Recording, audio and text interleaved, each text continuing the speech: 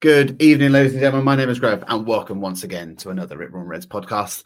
I am joined, as ever, by my co-host Jace. Give us a wave, Jace. Good afternoon, evening, morning, whenever you're listening to this. How are you doing? You good? Yep. I'm not depressed anymore. It's no longer Sunday. It's the middle of the week. It's been time to reflect.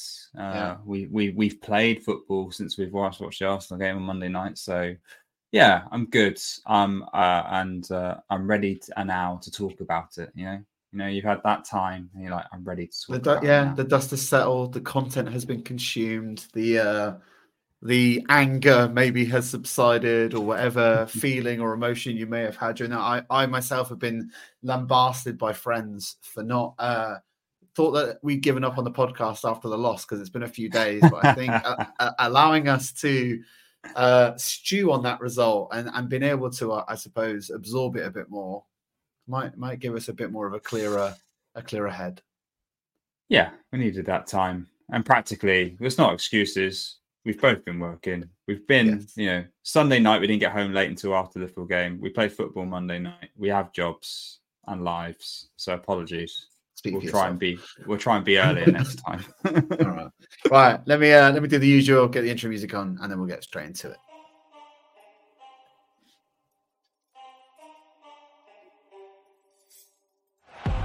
Saka. Saka! That is a diamond of a goal! It's Bergkamp.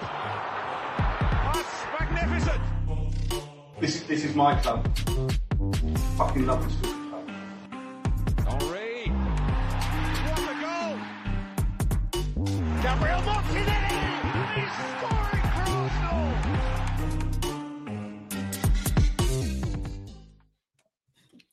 Right. We're going to start off. We always start off. It's going to be a Ripple review. I'm going to hand over to Jace. I'm sure it's going to be as positive as always. Give it to me. Yeah, I'm feeling quite positive, actually, even though it was a loss. I've seen a lot of Arteta out, or is what's happening to Arsenal headlines and people saying that's it, I've had enough. I know that's on X or Twitter, and I shouldn't read into it, but I also have seen a lot of journalists and other people analysing what's causing the dip with Arsenal. I think anyone who is questioning Mikel, in my opinion, needs to really rewatch that first half against Liverpool and the game against West Ham as well. It's not Arteta's tactics. I do not believe Arteta is coaching the team differently or in a poor manner. It is simply that the players in the moment are letting the manager down. Because the way in which Arteta set that team up to play, you can see works. That first half, we created loads of chances, and it was the lack of finishing that caused us a problem. And the players who were out there were capable of finishing.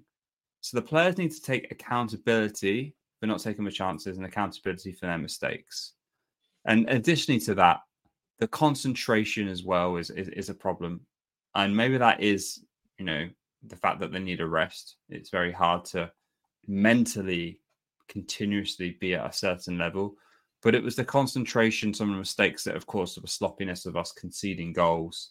I know we'll talk about tactics later in regards to how we're playing and how some of that's maybe contributed to the goals we're conceding. But genuinely want to start by just saying Arteta is not the problem. I do not want to see people saying Arteta out. I'm firmly behind our manager. And there's so many reports this week. The numbers, we're going to come good. The numbers will prove right. I'm not, we need to come good is the situation. Doesn't matter what the numbers say. There has to be a point in which the tide turns, and the performances all have not been that bad as maybe reports are making out.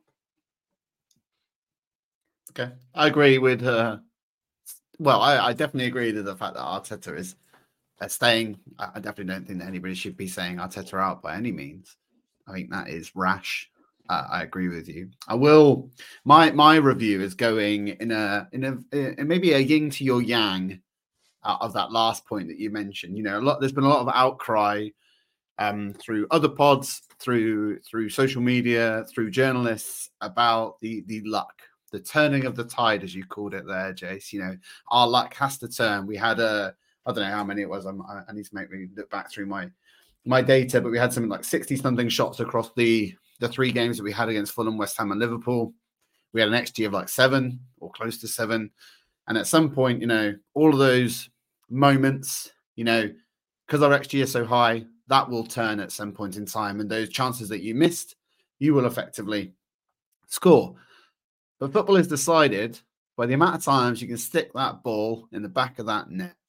And we just simply have not done exactly the simplest form of what football is, sticking that ball in the back of the net. And, you can always say that there are things that are going to go against you. We've had a lot of VAR conversations on this podcast in previous pods. We've had a lot of refereeing decisions. We've had a lot of talk about substitutions and starting 11s. All of that doesn't really matter. What matters is the fact that we do not score. And that, for me, was criminal. And that's why I don't think, luck can go just as it can bad as it can good. If you're an avid gambler like myself, when you play roulette and you see the table red, and you're like, right, I'm going to stick some money on black. And then it goes red again. Every spin has the exact same chance of being red or black. It could just as easily be 100 times black as it could go red, black, red, black, red, black. And it's the same with this. Our luck can just as well as go as bad as it's going, or get worse as it can getting better. I agree that as throwing and shooting and taking as many opportunities as you like, eventually something will stick. But I'm still not sure. I don't think anybody thought that maybe our last year, I think we scored 88 goals. And our front 3 were firing on all cylinders. Maybe we didn't expect to see the drop-off that we're currently experiencing with Martinelli, Saka, and Jesus, all effectively not scoring and not doing very well, all injuries, whatever might be involved in that. But I just can't see the tide turning, Jace, is my problem. This is Robert Greville, fence sitter, for anyone who just heard that. Yeah. I definitely, the drop-off all at the same time is very unfortunate. I think Mikel talked about a bit of a mental challenge as well, right? Kind of acknowledging that mental challenge. And I too have listened to a number of podcasts, the benefit of podcasting later, as you get to hear other people's views before you share yours, right? And I definitely kind of can see the sentiment around Arsenal fans at the moment to your views as well. So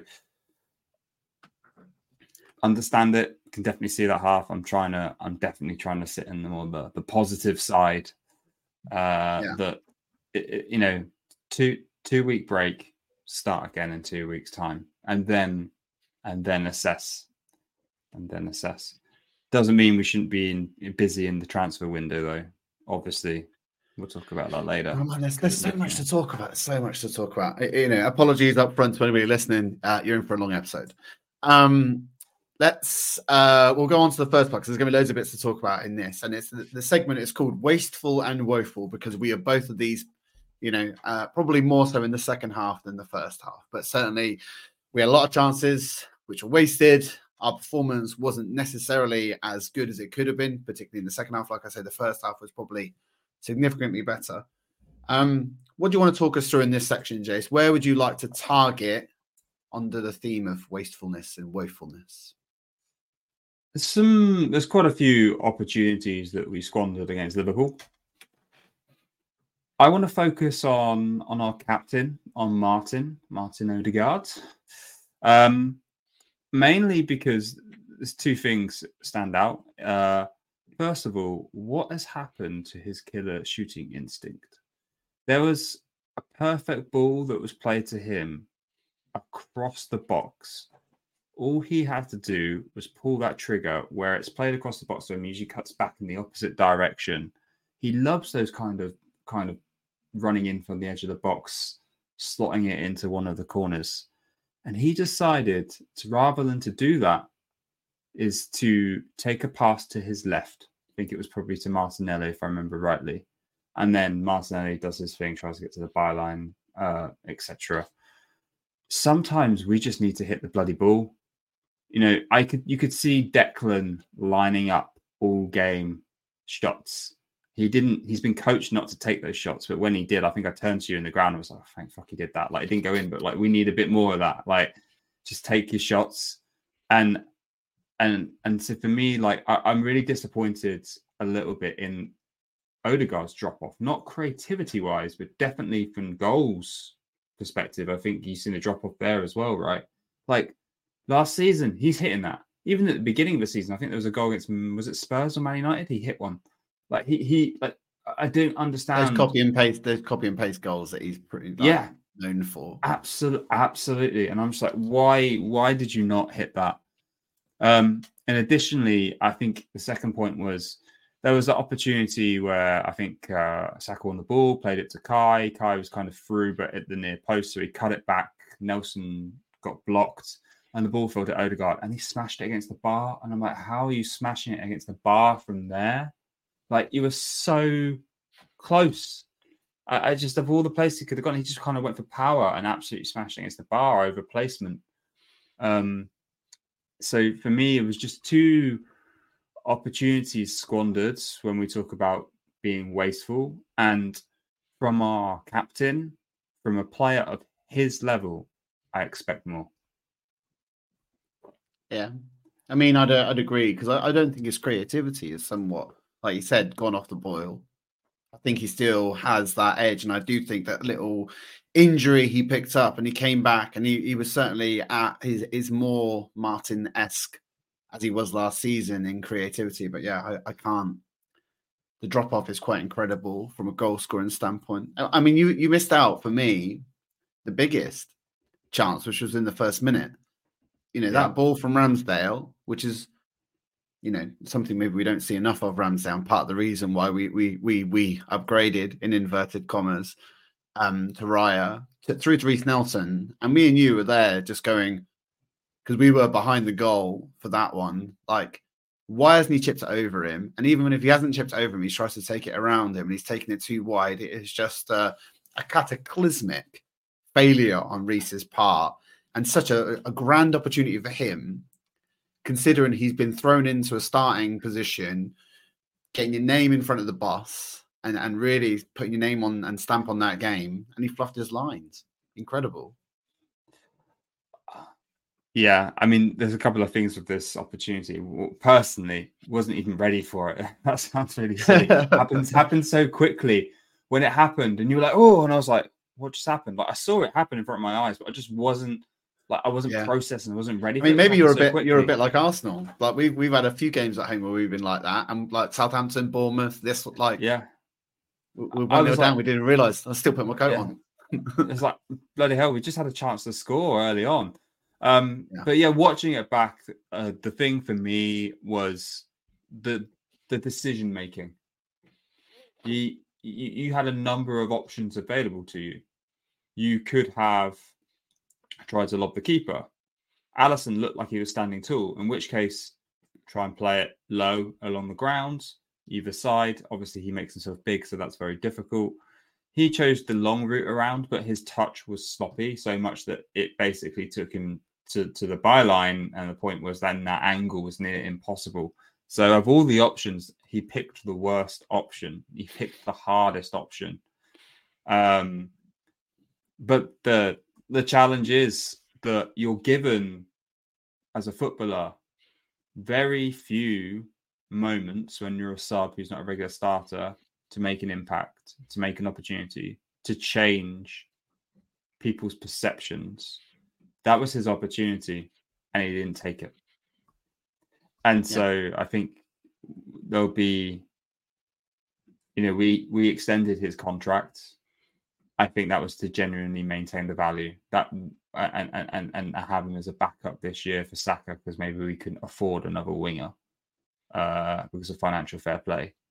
And that sounds incredibly harsh, but it's just the reality of football.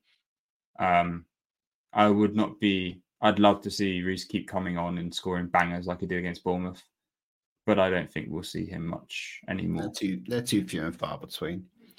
I did have I haven't added it. Maybe we will talk about it in the parking lot, but he will form part of a club, I think, of what will be known as like a clear out in some of our remaining players that Arteta has under his wing that aren't necessarily up to snuff, or some of the transfers we've made that aren't necessarily setting the world on fire that we might need to cash in on. Yeah, I would say on all of the wastefulness that we've talked about, and even from my review at the start, we are creating a lot of chances. I think that first half we had 13 shots on goal, 5 on target, and we talked a little bit about luck because a lot of other people have discussed luck. And I would say that at the moment, this is a pattern that we've seen in maybe 2 games, not so much in the Fulham game, but certainly in the West Ham game and the Liverpool game. It'll be interesting to see when we get back into the swing of things against Palace and against Forest, if this is a pattern or an anomaly. I think that's the thing. I think we have a very small pool of data to call from at the moment. Yes, there was a lot of shots across those 3 games, something like 63 or something like that. But 63 shots in the last 3 home games or something like that. Yeah. So, I mean, it's a small data pool to pull from. So at the moment, you kind of have to look at it as an anomaly and hope that the tides turn. And that in this game, we were just incredibly woeful in front of goal. And that, just couldn't finish our dinner. Yeah. I was trying to think if we're missing anyone. I mean, the only thing I would say is echo Ian Wright's comments. Saw it on the tube on the way home. Just him kind of sat in his box at the Emirates, we need a killer. It's go downstairs and speak to Arteta then. Or go across the box to speak to Adu. Yeah, I mean, admittedly in this, right? So I've seen a lot of discourse on this subject, particularly. Is a striker the answer?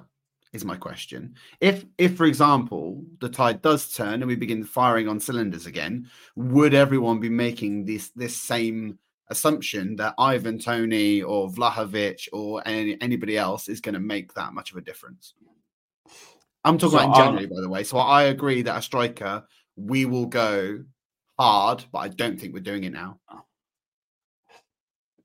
I don't think we'll do it now either. When we get to the kind of transfer section in the end, I'll talk about what I'm observing with the team of evolution and what I think will happen.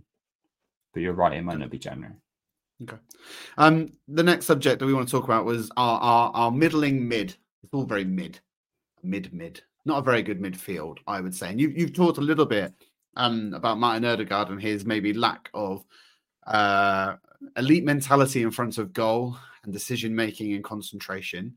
Let's talk about Kai Havertz, because although he wasn't the midfield in this game, he is our midfielder. He played in the number 9 as a false 9, and I think showed once again why he's probably not the 9. That talk me through. I mean, that's my opinion. Ooh. I don't know if you agree, Jace. Go on, tell me what you think. Okay, so this is interesting. I think we're gonna have a bit of a debate here. I was reflecting on it. I really liked Havertz in the front line. I felt he brought an energy in the first half.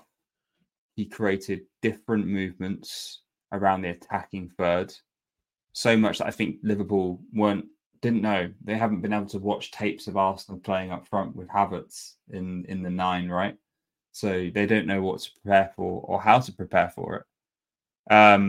And I think that opened up ample opportunities and generated ample opportunities for us. The example was the cutback he did to Reece. He wouldn't have been as far forward where Saka won the ball and gave him the ball in the box. If he'd been playing in his left 8 position, he wouldn't have created that. I think additionally, also moving him there frees up Dek in our midfield to be a bit further forward, getting him more of those shooting positions, which I think we would benefit from, and could give Partey a place in the team if he becomes fit again, which I think we genuinely miss. So I really liked that decision. I know that it didn't create goals, which is obviously the main output you could argue you want from that. But, we've already talked about Jesus being what we want from Jesus and not getting it. So Havertz is scoring, to be fair, to give him credit when he's playing recently. It was just that one game. I like what it created. I wouldn't be opposed to experimenting with it again. Here's a question for you then. Let me ask this then. So, if the opportunity arose to sell Eddie Nketiah for around 30 to 50 million now, but we do not buy a striker replacement, would you be comfortable in then allowing us to either choose Jesus or Havertz as our striker for the rest of the season? There's a few dynamics to your question, or situations to your question I can think of. Immediate gut answer, yes. But then I want us to buy a midfielder, and I'll talk about some of those in the later part of the pod. Because if you're taking Havertz out of that left 8, then you need to be able to put, maybe you move Deck in there, maybe you need to buy another backup midfielder, and then you rely on Havertz and Jesus. But you're comfortable then, provided Jesus is fit or fitter, that you can use those two for your running. I mean, they're both. None of our strikers are scoring. Havertz, when he's been playing the left 8, is scoring and getting assists at the moment, which is ironic because everyone was taking the piss out of him not being able to do that at the beginning of the season. I think he's got into his groove. So, I don't have a problem with it. I mean, at the end of the day, what we're seeing at the moment, what have we got to lose? That is true. Yeah. I mean, maybe sometimes bet the devil, Jace, but let's see. So Havertz dilemma for you, because I felt you had a different view on this, Grav. Well, I'm too honed in on a specific moment in that game, but the free header, which at least I feel it's a free header. Obviously, I think I've only watched it back once. In the moment, I'm watching it in the game, and it was quite different. He's got to put it away, and the fact of the matter is that Havertz is actually one of our players that we would deem. And maybe we can talk a little bit about this in the tactical stuff. But he's a player that once we have him on the pitch and he's in that position, we deliver balls into the box. We certainly play less direct like we have done when you're playing Jesus through the middle because of his stature, his low gravity, his height that Havertz offers you. He's got to be putting that away. Simply put, it's not good enough. And that was the bit that probably just resonated with me the most, is that Havertz, in those moments, you've got to be putting those away. Those are the ones that count. I can forgive a little bit some of the fluffing of his lines because we've all done it. Bearing in mind that obviously he's a professional footballer, played 200 and something grand a week. He shouldn't be making those mistakes, but so be it. He's got to be putting that away. And that's the bit that really just hit me. And the one thing I do kind of semi-agree with you on, it feels like he's a bit of like a whirlwind, a bit of a tornado. He creates chaos and he creates like a different dynamic. And I don't know whether or not that's because I have a friend who plays football. I'm not going to say him by name on here just to embarrass him. But sometimes you kind of feel like their brain and their legs are disconnected. They're doing different things. The brain is saying to the legs to do one thing and the legs are going, nah, I'm going to just go and do this crazy stuff instead. And that's sometimes what I kind of get a vibe from Havertz. It's like they're just like disconnected in some way. And that's why sometimes he does fluff his lines. And that's why sometimes he doesn't manage to do like a random Cruyff turn when he's got 4 men around him and then blitzed in the middle. Because sometimes it just does come off. But I do feel that like this, a lot of Chelsea fans will talk about Havertz and the fact that he played so many different positions, and part of the reason why maybe they didn't keep him or wanted to sell him is because no one really knew what his position was. You watched a bit of Bundesliga. I think you could tell me when he was at Leverkusen, what his predominant position was. Oh, it was closer to where he's playing for Arsenal than where he's playing for Chelsea. Okay. He wasn't sold to Chelsea. He wasn't a striker. No, but this is what I'm saying. They've carved him into these random positions, and as a player, like even in like just to bring it back to an analogy, like maybe me and you would better understand. In the workplace, you're hired to do a job. And yes, sometimes you've got to muck in, but you always want to do the job that you're hired to do because that's the job that you feel best at, most comfortable in, most dynamic in. And then for me, still Havertz is being kind of tested and trialed in a variety of different positions in lots of different ways. And it'd be frustrating for me. I don't think I could necessarily feel I could do my best while I'm still being thrown every which way. Maybe he wants this. Maybe I'm wrong. But I just don't feel like we keep on doing him as left 8. The left 8 started to work. And then we put him in a 9. I don't fully get it. The analogy you share makes absolute sense. I'm smiling because, and I reflect on my personal experiences. I am a bit of a multi-tool in regards to Swiss Army knife, Chase. Yeah, in my profession, I can work at different levels and do different things, and I'm asked to do different things, and I'll test myself. And I've definitely experienced in the workplace you do something good, you prove, and then you move on, you push yourself. Now, if Arteta's gone, right, we've got your confidence back, we've got you back playing, and now I've got a confident Havertz. Can I push him to the next level? Can I push him to evolve? You can see this in a way, like Arsene Wenger with Thierry Henry started him more on the left, brought him into the middle. Kolo Touré started at right wing, was it? Then it was it was wing back, and then it's centre back. So this is not, Arsenal history. We have a lot of history of players who start in a position. It's not the position that they finish in. Now, the difference is that Havertz is probably the most high profile from a cost perspective of all the players that we've ever bought that are going to be maybe put to the test and to do this. But I'm not. Look, we need if it can work, if it works, I don't have a problem. Mm-hmm. And I think that's the same with any fan. We're only going to be critical if it doesn't work.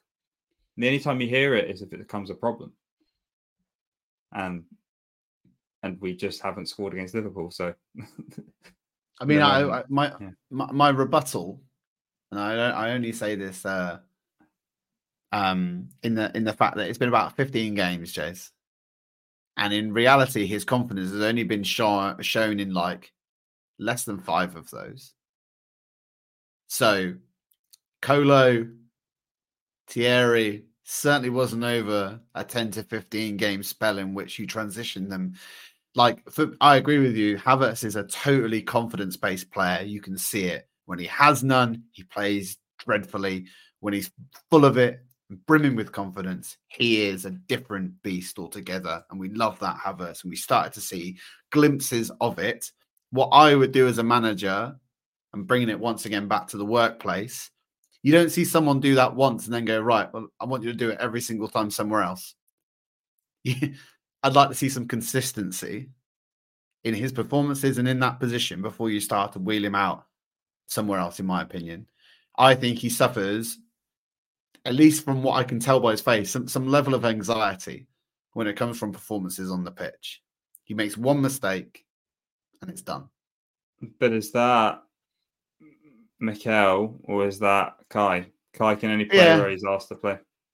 Yeah, that is true. But this is what I say. I'm not. Maybe we'll get into this now then. So because there's some elements of this anyway. We're going to talk about tactical issues because there was some elements with this game that worked and did not work. And maybe this is a case where you say maybe Mikel Arteta has coached something, and you can't tell if it's the player or the coach, right? In terms of this, I know you said at the top of the pod, you cannot blame Arteta for this performance, and I totally agree with you on that front. The players were given, and if you looked at that first half, we were incredible, put on a massive performance. But there was some elements of our tactical approach to this game and potentially substitutions, which we can talk about as well, that maybe weren't working in our favour. What do you think? I want to give you the floor because I think you have a stronger opinion on this than me. You're talking about side-to-side football. Yeah. I mean, having watched enough of Arsenal over the last decade or two, we see ebb and flowing in our performances and our way. And a lot of people talked about Wenger ball and now Arteta ball. And we loved last season. Last season was incredible from a footballing perspective. The flair, the dynamism, all of that kind of stuff together was absolutely unreal. What I'm seeing now is I think that we've been tactically found out. I think they've sussed us. They've understood exactly. And we've seen it enough times this season already. The low block is our kryptonite. We are Superman. The green gems come out and we are totally screwed, devoid of ideas.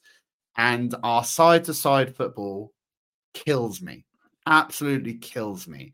If I see another pass that just goes around from Rice to Saliba to Gabriel, and then out to Saka and back again, and out to Martinelli and back again, well, firstly, it's really boring. It's really, really boring. I'd like us just to try something different. Like you say, it can't get much worse. And it can. I know I'm definitely going way over the top with that statement, because we find ourselves in fourth in the Premier League into the next round of the Champions League. Granted, we've been dumped out of the FA Cup by Liverpool in this podcast, but we're in a good position. We're not in a woeful position. But tactically, it's a bit dull. And I do feel that our approach play needs a fresh pair of eyes or legs in order to unlock some of our problems. And I do feel that we just need to be more direct. Like we do not shoot enough. We talked about this actually in the ground when we were watching the game. I don't mind us shooting and missing. Don't have a problem with it. As long as we're trying different things, because we do seem to be this thing. And it used to be, I'm sure there was a comedy sketch that did this. There was like, the problem is with Arsenal, they always want to walk it in. I'm sure it's from the IT crowd. And it is so true, because it just feels like that's it. It's like we get this, like, it's like someone is like a slug. Someone's put salt around the edge of the 18-yard box and we can't go in it. It's really weird. We just got this weird problem where we don't want to shoot from distance. We don't want to try crossing into the box, maybe because Havertz can't hit a target. But still, that's my problem. I think tactically we've only got one approach and it's not working. Tell me. A couple of things that stand out to me. So you talked about more directness. Now, Liverpool, we have friends, Liverpool fans, who I think we were speaking to one of them at football on Monday and mentioned maybe that their luck might run out eventually. Like they've been scraping some points, shall we say. And I question, how different is City and Liverpool's football to Arsenal's football? There's a lot of similar methodologies that all those managers use. And I think just certain things are winning out for, I don't think they've actually really been winning out that much for City. I think City have had similar challenges to us. But for Liverpool, I see a particular individual that we don't have. And this is going to be interesting, actually, to see how people react to what I'm about to say. Right now, I'm taking Mo Salah over Bukayo Saka, because we've seen how teams are doubling up on Martinelli and Saka. And Saka, he just isn't always as direct as you want him to be. He doesn't really charge, really run. He does seem to have lost some of that cutting edge from last season, for sure. He always tries to cut in, play 1-2s, who overlap. He'll get in the box, get into the box, but he does it through trickery with like quick feet. But he's not aggressive with pace, I've noticed. Like that, I feel, I don't know if he's lost an ounce of pace. He's just not showing it anymore. But like, I look at that and I compare it to Salah. Salah is direct with pace on that right wing. And as a result, he's scoring a lot of goals for Liverpool. If you think about the amount of goals that Saka and assists that Saka was getting last year, and then the amount Martinelli were with that kind of direct style of football, that's what I think we need more of. I don't think anybody can argue with your point though, Jay. So I know you said maybe it's controversial. You look at both the teams that you mentioned, and they have absolute monsters. Mohamed Salah and Erling Haaland, absolute monsters. We do not. I know we love Saka, and I'm not throwing him under the bus by any means. He is not at that level. I know some people want to make the comparisons, and I think it's frankly a bit silly at this juncture. He hasn't performed to that level for long enough to really garner that kind of level of respect. Like you say, those two players carve chances out of nothing, score incredible amount of goals, incredible amount of assists, and we just simply do not have that type of player at this point in time. I take both of those over anything that we've got right now. Well, not right now, because they're both, one's injured and one's at the AFCON. Well, yeah, I'll put a call in to Killian, see if he's ready. Can we talk about the subs with tactical issues?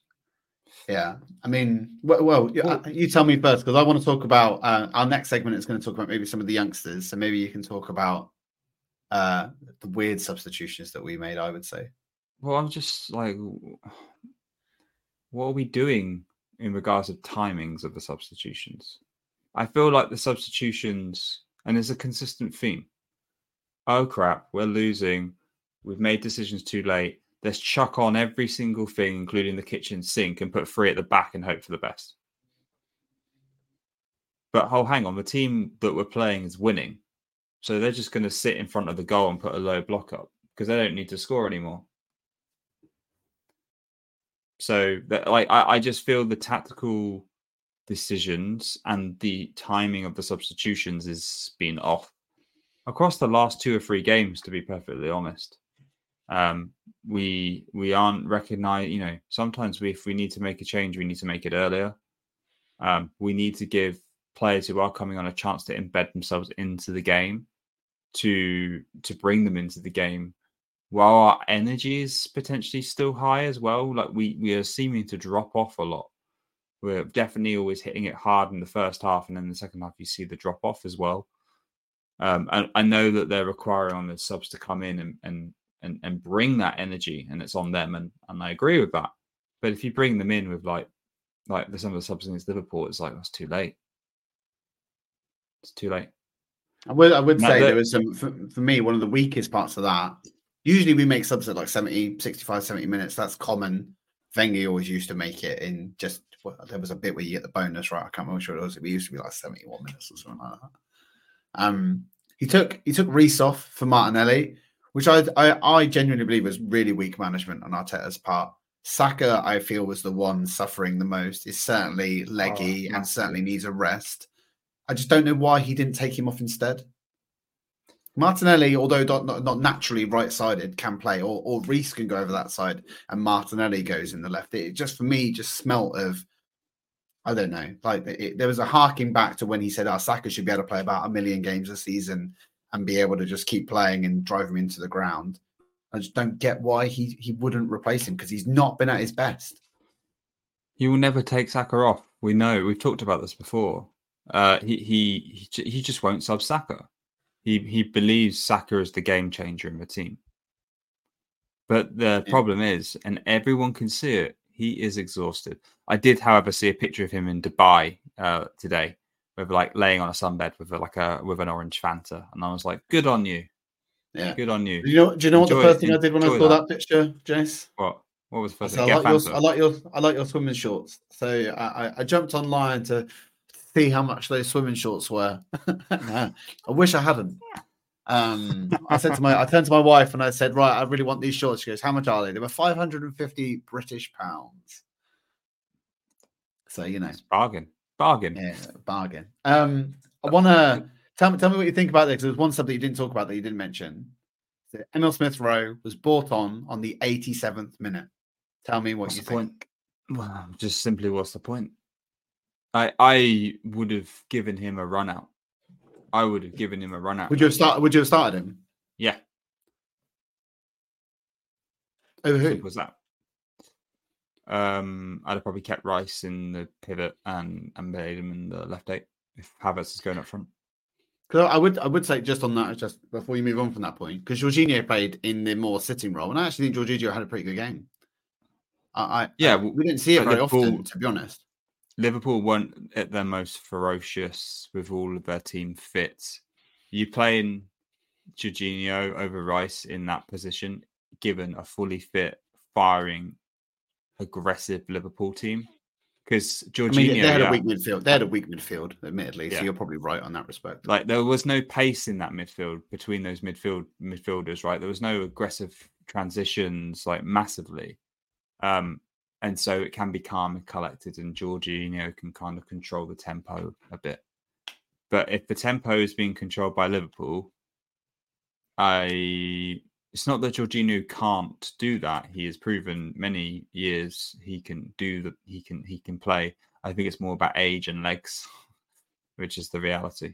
So yeah, that's what I would have done. Last thing on tactical. issues, and I don't know if it was actually an issue. Maybe it was just something I liked. We made a tactical decision to play Ramsdale over Raya. And I don't know if that's just because Ramsdale's the cup goalkeeper.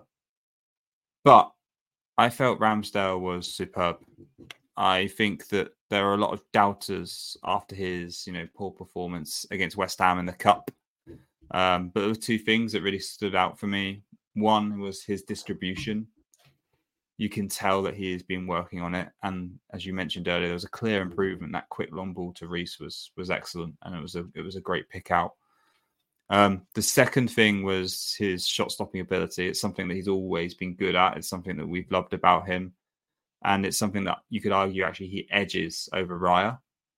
And he demonstrated that ability of a clear, great save down to his right post with that shot, quite aggressive shot from Diaz. And we were behind that. He tipped around the post and we were very impressed by that save. So just a real shout out to him. I'm not saying that we wouldn't have lost the games if he'd have been go over Raya. But I think that part of me wants to put him back in. Part of me wants to see him back in. I'd much rather not pay the money for Raya and give him back to Brentford and keep Ramsdale and use that money for someone else. I suppose who do we? Is it Clark Kine? Is that our third choice? Yeah, I think so. I would. I mean, I don't fully agree with you, Jace. Just to not sit on the fence. I feel that. So I agree with you. The shot stopping. We did talk on a previous pod about the factors of Raya. Yet we've yet to see that one save that really cements who and what he is as a goalkeeper. We've seen a lot of this distribution. One thing they're both particularly poor at, I don't want to make this like a comparison, is just commanding their box. And I know that Kiwior scored the own goal and he wasn't strong enough in getting that header out. But the fact that Ramsdale came for it, doesn't really matter if Kiwior didn't do the header, if it was going out or going in. We've seen it from strikers. We've seen enough times where the goalkeeper comes out and just doesn't make it theirs. That is the job of the goalkeeper. They can use their arms. They can use their hands. They can make themselves much bigger and grander in that box than any other player.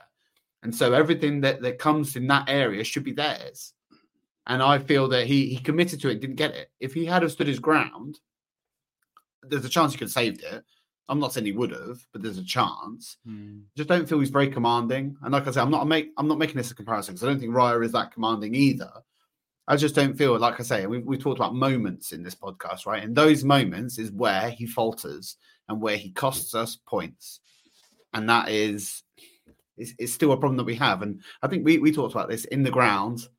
Like Alisson is just simply incredible. He's such an incredible goalkeeper. He is probably the best in the world, or if not one of the top 2 or 3.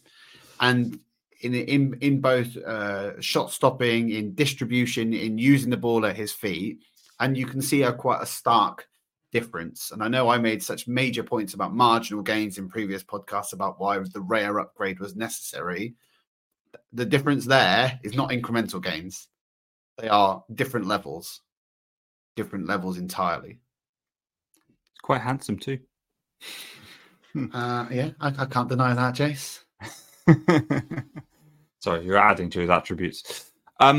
Question to you: where do you want to talk about the goals we conceded? This section or the next section? Well, let's do it. I mean, I've mentioned the Kiwior one briefly. Do you want to talk about then us being caught in transition? Well, I want to talk about both. I want to say one thing on Kiwior. I don't know what he was doing for that first goal. You're right. Maybe Ramsdale could have done better, but he's trying to reach and stretch for a ball, which is not favourable to him in the position he was in. He's jumping, stretching. He's in no position to be able to control a defensive header and get any power behind it to clear it. It's coming in on his unfavourable side, on the goal side, not on the side on which he's going to hit it away. And it skims his head. Like, why do you do that? Like, you're just putting the team at risk. Like, if it's skimming your head on the side which isn't facing the goal, that's fine. But if you have no control of the ball and it's coming in from your on the side which is facing the goal, that ball can go anywhere, and it did, and it went in the goal. And for me, that was just poor decision making. I acknowledge it's easy to say that in hindsight. And when everything's happened so quickly, that's a much harder decision to make. But he's paid to make those decisions. And I just felt it was, I kept watching the replay before the podcast, and I was just like, why are you even doing that, mate? I mean, I did think that. I mean, for Kiwi or for me generally, I do feel that when he came in, he had some good potential, but I think he's cost us quite a few times already. And the fact that Arteta, I'm sure left back is not his usual trade. I'm pretty sure centre back is his predominant position, like a left-hand sided centre back. And so on paper, he's physical, he's mentally astute, like he's got the attributes that Arteta looks for. I'm just not sure he's quite up to snuff with what we kind of need. And I've heard and read some interest in him from overseas that I can imagine that he's not here next year. I'm about to say he's gone. There are a number of players who under Arteta we have brought in, and they've been more on the, let's call them the under 25 million mark, or around that or less mark, where we acknowledge that they are gambles that may not pay off. Lokonga, Tavares, this season is Kivior, or end of last season, it was Kivior. He looked promising, but I think if you look at, I too have read those rumours. He's well sought after in Italy. That's where he came from. I think Napoli would take him. AC Milan said they would take him. So I can see a world where we make our money back and we move him on quite quickly. And that's also because we want the young centre back who's captaining Ajax at the moment. Neto? I can't remember what like there's basically it's Hato. They're the Saliba replacement. Saliba, sorry, Timber replacement. Who's then going to come on? Shit my pants then, Chase. Yeah. Willow, don't leave, mate. Please stay forever. But yeah, I can see him leaving. So. I said I wanted to talk about the second goal. I just want to say that I was disappointed with that, not because of Ramsdale, not because we were defending, just because we were caught in transition. We're continuing to get caught in transition, and that's actually causing us to lose a lot of our matches and concede. We're getting caught in counters during transitions. Do you think in our because we play risk and reward? Well, we play risk and reward football, right? But so you're going to leave yourself susceptible to those type of goals often. What do you think we need to do better in order to? Is it leaving more men back, quicker men? What is it? Thomas Partey. We miss Thomas Partey. The octopus. Yeah, or foul. I mean, yeah, we are not great at those tactical fouls, to be honest. We're not. I thought we got better at tactical fouls, but someone should have. Can't remember who it was. It was on the right side, the Liverpool's counter now, and Declan was chasing.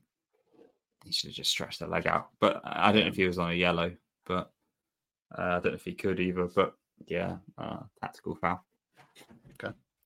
I suppose a relatively small section next, and I just wanted to maybe I don't know if you had any points to add on here, but I wanted to just make sure that we covered it, Jace. We talked briefly about the Emil Smith Rowe substitution. This segment, by the way, is called "Won't Somebody Think of the Children?" A hark back to a great line from The Simpsons. We had Nueri, Sousa, Walters all on our bench. Neither of them came on, and yet it felt to me so. Klopp brought on two of the younger kids that they had into their midfield.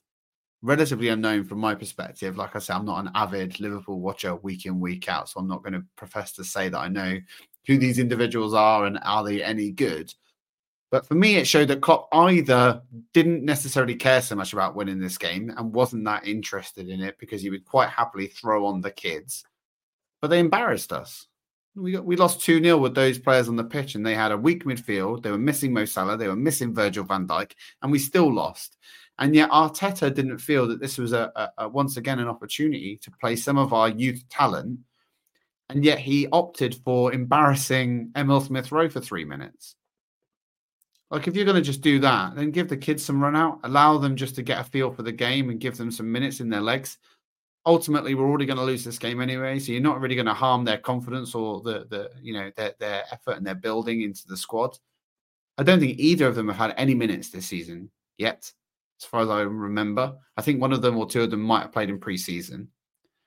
But for me, it just feels like I think we've seen this quite a lot recently, that Arteta's management of youth, and I'm sure I think it was Amari Hutchinson, the brother, tweeted to say that there was some mistreatment of his brother when he was at Arsenal, although he's playing for some lower league team now. But I just feel like it's quite just mismanagement on Arteta's part, and something that we've talked about, some of the areas that he needs to improve upon, which is like being a bit more empathetic towards players. He can be, when someone's got the cold shoulder from Arteta, you've got the cold shoulder from Arteta and you're not getting back into the squad. I think that is exactly what's happening with Emil Smith-Rowe.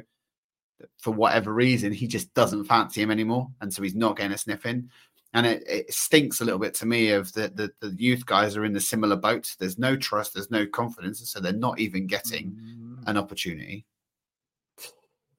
Yeah, this is, as I said, I'm still 100% behind Arteta. I love him as our leader. There isn't anyone else out there unless you're giving me Guardiola or Klopp that I'd probably take as our leader. But we can always critique him, as I said previously. And here, Emil Smith-Rowe. Emil Smith-Rowe is a senior first-team player, has been for a long time. He's from the Hale End, but he's no longer part of that. He's not a youngster in the squad. So, if he's getting the cold shoulder, he needs to make a decision on his career, and Arteta needs to make a decision. They should come together as adults and make that decision quickly and make the right outcome for the club and the player. On the other hand, when you talk about, Cozy Dewberry, I think it was Walters was on the bench. Nyanwe, I always pronounce his name wrong. I apologise. Nyanwe, he wasn't even on the bench, and I loved him in pre-season. I always think he's looked good when he's coming on. Arsenal should be giving youth a chance, and it was an opportunity to bring some of those players on. I agree with you. I was disappointed to not see them, and if I was be having a word in Arteta's ear, because Per knows what the club stands for. I'm not saying Arteta doesn't; he does too. But this is a collaborative club in regards to how we make decisions and how we transition talent and youth into our first team.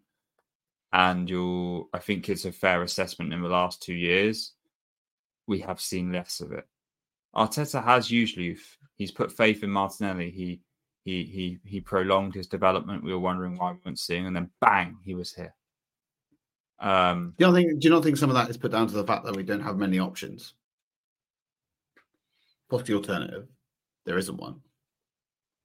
I mean, there is in Trossard now, but I'd even say that the faith in Trossard isn't quite where it was or is. Are you saying that Martinelli wouldn't have made such an impact if Aubameyang hadn't fallen out of favour? Possibly, yeah. But I also look at the youth generally. Like, there's one player, and I'm sure if I'm thinking of a young player that's currently out on loan that I'd love to get back into this side and into the fold, who am I thinking of, Jace? Patino. Correct. And I worry a little bit because I've seen a bit of him for Swansea. And he looks good. And I wonder whether or not this is a William Saliba, get him into the position, get him ready, get him fit and get him firing and bringing him back. Or is this a shop window, getting him gearing up for a sale so we can get some money off the back of him? I think we have to keep Patino. I think he's going to want to play next season. I don't think he yet has the experience, though. I do think, don't get me wrong, he has the talent, but he needs either Premier League minutes or minutes in a top 5 league in the world. So sending him out to Germany, I think, would be a great thing to do with Patino. I think some of the physicality is probably the bit which he probably lacked a little bit of, which he might need. Yeah, I think so. And that's like the thing with me with him. When I look at him, where I'm like, that's the reason that you aren't gonna get in the squad. And we should, like, I know he wants to play. I think he's been quite vocal about wanting to have first team football, and that's fine. But that doesn't mean you should leave Arsenal to get it. Go and get it on loan. Trust the process and trust it in a couple of years' time it's going to come. Now he's had 2 loan spells out out to championship clubs. This should be so. I don't want him going to the championship next year. I'd be prepared to see him go to another Premier League club or go to a Bundesliga or even like a mid to top France, tier league on side. That would even a Spanish side, maybe a Real Sociedad kind of thing would make sense. And if not, then we need to sell him because he shouldn't be having the same treatment as what Emil's had. Yep. All right, we're 55 minutes in, Jace. I said it was going to be a long one. Let's move on to the parking lot. So I suspect we're going to be trying to talk about January, right?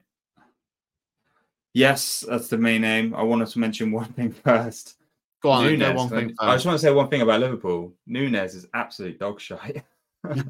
he couldn't hit a bar. He couldn't hit a barn door from what we saw. I don't watch Liverpool as like you said. I'm the same. I don't watch Liverpool often enough, and I'm sure Liverpool fans will persecute me for saying that. What I've just said. He causes lots of problems. He gets in great positions, and we saw that. But his finishing was goddamn awful. He could have put at least 2 away against us. And he didn't. I jokingly tweeted a few last week, I think it was, that would you rather take Eddie Nketiah or Darwin Núñez? Thinking that Núñez is statistically would be light years ahead of Eddie Nketiah, and I was being a bit maybe tongue-in-cheek. To find that they were actually pretty close and it wasn't that much to separate them was surprising to me. One thing I will say, though, as part of Núñez, when he was shifted out to the left, I think Klopp's management of this situation was really fantastic, actually. When he was shifted out to the left, they used Núñez as an outlet to really go over our press. You talked about getting caught in transitions. That's where Liverpool found the most space and were most dynamic. Yep. When they just basically played over the top of us, Núñez could bring it down and bring Diaz and bring Jota into the game in the second half. And that fundamentally gave them a lot more opportunity in the second half. So although I agree with you, can't hit a barn door to save his life, in that tactical change and bringing him into the game, using his height and his strength really worked well for them. Yeah. Let me reframe that. His finishing is dog shite. Okay. Not his overall gameplay. Yeah. Right, let's talk about January. I like Onana. Not the Man United goalkeeper, let's be clear. All the song by Rihanna. That's all right. But I watched a YouTube video. No, you shouldn't do that. But I watched a kind of 5-minute collage of all his best moments this season for Everton. My God, he looks like a young Yaya Toure. I sent you the video. I don't know if you got a chance to watch it. Not yet. There's a couple of things that stand out for me in what I'm seeing there. The ability to use his long legs to make those challenges you expect a defensive midfielder to make reminds me quite of the Thomas. He's got a bit of Thomas Partey about him. Then he has the ability to play a lovely long cross-directional ball. Again, something that we've seen Thomas Partey do. But then for me, it's the bursts, the aggressive, powerful bursts from midfield. And I just think, do you ever remember the goal that Yaya Toure scored for City against Villa, where he just burst and ran from the halfway line and just absolutely obliterated Villa and just scored? He just has that kind of burst and energy about him. And he's a massive unit. And I just watched it and got excited, and I thought, oh, he looks good. Like, if we're gonna do, if we're not getting a striker, but we are doing one bit of business, let's do that. Let's do that, because I think there's opportunity there to push Declan forward, as I said, to put Havertz in the 9, to try something different to score goals. Like, and eventually we are going to have to replace Thomas, whether it's in January or the end of the season or in a year's time. At some point he's going. So let's do it. He's only, I think he was only like 22, 23. He's young. He's Premier League proven. And, you know, all of the other, if you look at midfields in general across the world, football is changing. We do not have those those small, low center of gravity, tiki-taka style. Santi Cazorla. No Santi, no Xavi, no Iniesta, no David Silva. Like these central midfield players that would control games in a different style of football, that doesn't exist anymore. You got Declan, big, Dominant, tall, powerful, physical, dominant. You've got Bellingham. You've got all the guys that play in the French squad, who are all very tall. I'm going to murder their names, so I'm not going to say it. I look at Onana. I look at Rodri. Liverpool's not the best example. I mean, they've got quite tall midfielders. Alexi McAllister is probably the odd one out. But I just look at a lot of the midfields across Europe. Look at some of the players Bayern have got. And everyone is buying big central midfielders. And I think when you think about our squad as well, Saliba, Declan, Gabriel, if we get Onana, let's say also that we sign Tony, which I would quite like. I don't know if that's going to happen, maybe in the summer. That's a big, scary, dominant team. It's what we wanted Arsene to do when we wanted him just to sign Kondogbia to make us look a bit bigger because we were so small. And we wanted just him at the pivot. And he never did it. Well, now, imagine if we had that. Saliba, Declan, Gabriel, Onana, and Tony. Imagine the amount of goals we wouldn't score up top with Onana, Jess. It's incredible. Come on then. So let's talk about the other potential. No. I don't want to. I think I've said enough about. I do agree. I haven't watched enough of him to know, but what I would say is, physically dominant, imposing, defensive midfielders are. We've been here, Vieira. We've had our midfield players of that ilk that have commanded and demanded many trophies for Arsenal, and I don't deny that this is a good. He reminds me of Diaby as well. Yeah, just hope it doesn't come with the injury record as well, right? But like I said, I do feel that if we don't have a Thomas Partey, and I think a lot of us kind of maybe take Thomas Partey for granted, and the thing is, we talked about it at the top of this season when we talked about it.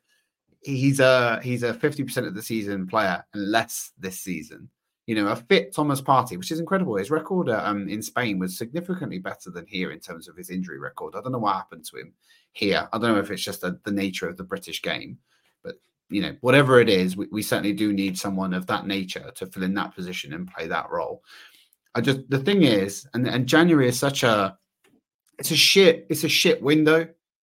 It's just a shit window because really no one wants to sell because let me just use two examples here. Brentford won't want to sell Ivan Toney because they're in a dogfight themselves. And unless they're going to command a silly amount of money for him, when we could probably get him for 30 mil cheaper in the summer, as a business perspective, just not going to happen. If I use the reverse, look at Emil Smith-Rowe. In the summer, there was an opportunity potentially to sell him to Chelsea for somewhere in the region of 40 to 50 million. His value is now completely plummeted. Why would anybody want our dregs? Why would you? You haven't seen him perform at the level that he performed at in the season previously for a year now. It doesn't make any sense. So commercially and sport-based, neither of these decisions make much sense to me. And thus, this is the reason why. If I just look at Onana, Everton got deducted 10 points. And granted, they're lucky that the remaining teams that came up last season from the championships were absolute dross. And as such, are probably going to be the three that go down. So Liverpool and Everton are probably in a good position from that respect. Would they really sell probably their strongest midfield player when they're in a battle to stay up? Yeah. And even worse than that, on loan. There's talk about being a loan with an option to buy because we need to stay within the confines of our financial fair play, which is laughable considering you look at what everyone else does. They have a problem with financial fair play as well, right? Yeah, but then a loan's not going to help them, really. Well, it is if they've got guaranteed income. It won't be an option. I mean, the amortization. It'll be a guaranteed buy for you to buy. It's basically like what PSG did when they bought Mbappe from Monaco, right? They bought Neymar. They couldn't afford to buy Mbappe as well. So they said, we'll loan him for you and guarantee you 220 million or whatever it was after. It's exactly the same thing. And Arsenal will be like, money's on the table, but we want him now. And I know, but you got to think there's got to be some other teams that would be sniffing around him. Look at Liverpool. Their midfield was woeful in this game. There's no player that's moving between Everton and Liverpool, though. Yeah, true. So, City Right. maybe is Maybe, always yeah, a but I mean, concern. yeah, I mean, City are, like when they lose Rodri, they really are. It is a different beast altogether. It just goes to show how important a player of this caliber is to a side. Like I can't fathom where we might look if we didn't have Declan Rice. Put it that way. With Now Granit he's done Xhaka. it. Yeah, now he's done it. Right, an hour and 5 minutes into a big pod. Lots of topics, lots of discussion. Hopefully, the audience enjoyed it, Jace. And if they did, what do we want them to do? If you're watching on YouTube, we'd like a lovely comment. Give us a thumbs up, please, and feel free to engage us with questions and whatever you wish. Nice. And so we're also on your podcast provider of choice on Spotify. It's only 5-star reviews on Spotify at the moment. Please do keep that trend up if you haven't already sent us a review, and do check out our socials. Jason does an absolute tip-top job in keeping on top of our reels and our TikToks and our YouTube shorts. You know, if you want Arsenal content, this is your place to come. And so, with that in mind, I know we're on a bit of a break now, but I'm sure me and Jace will be back either this weekend, next week early. We've probably got loads of other things to discuss, as well as probably still hammering up the Puma kit review pod that we've not done yet, because neither of us are looking forward to it because it's absolute shit. But yeah, we look forward to catching up with you again very, very soon. So thank you for joining us. Cool. Cheers, guys. Take care. Have a good week. Come on, you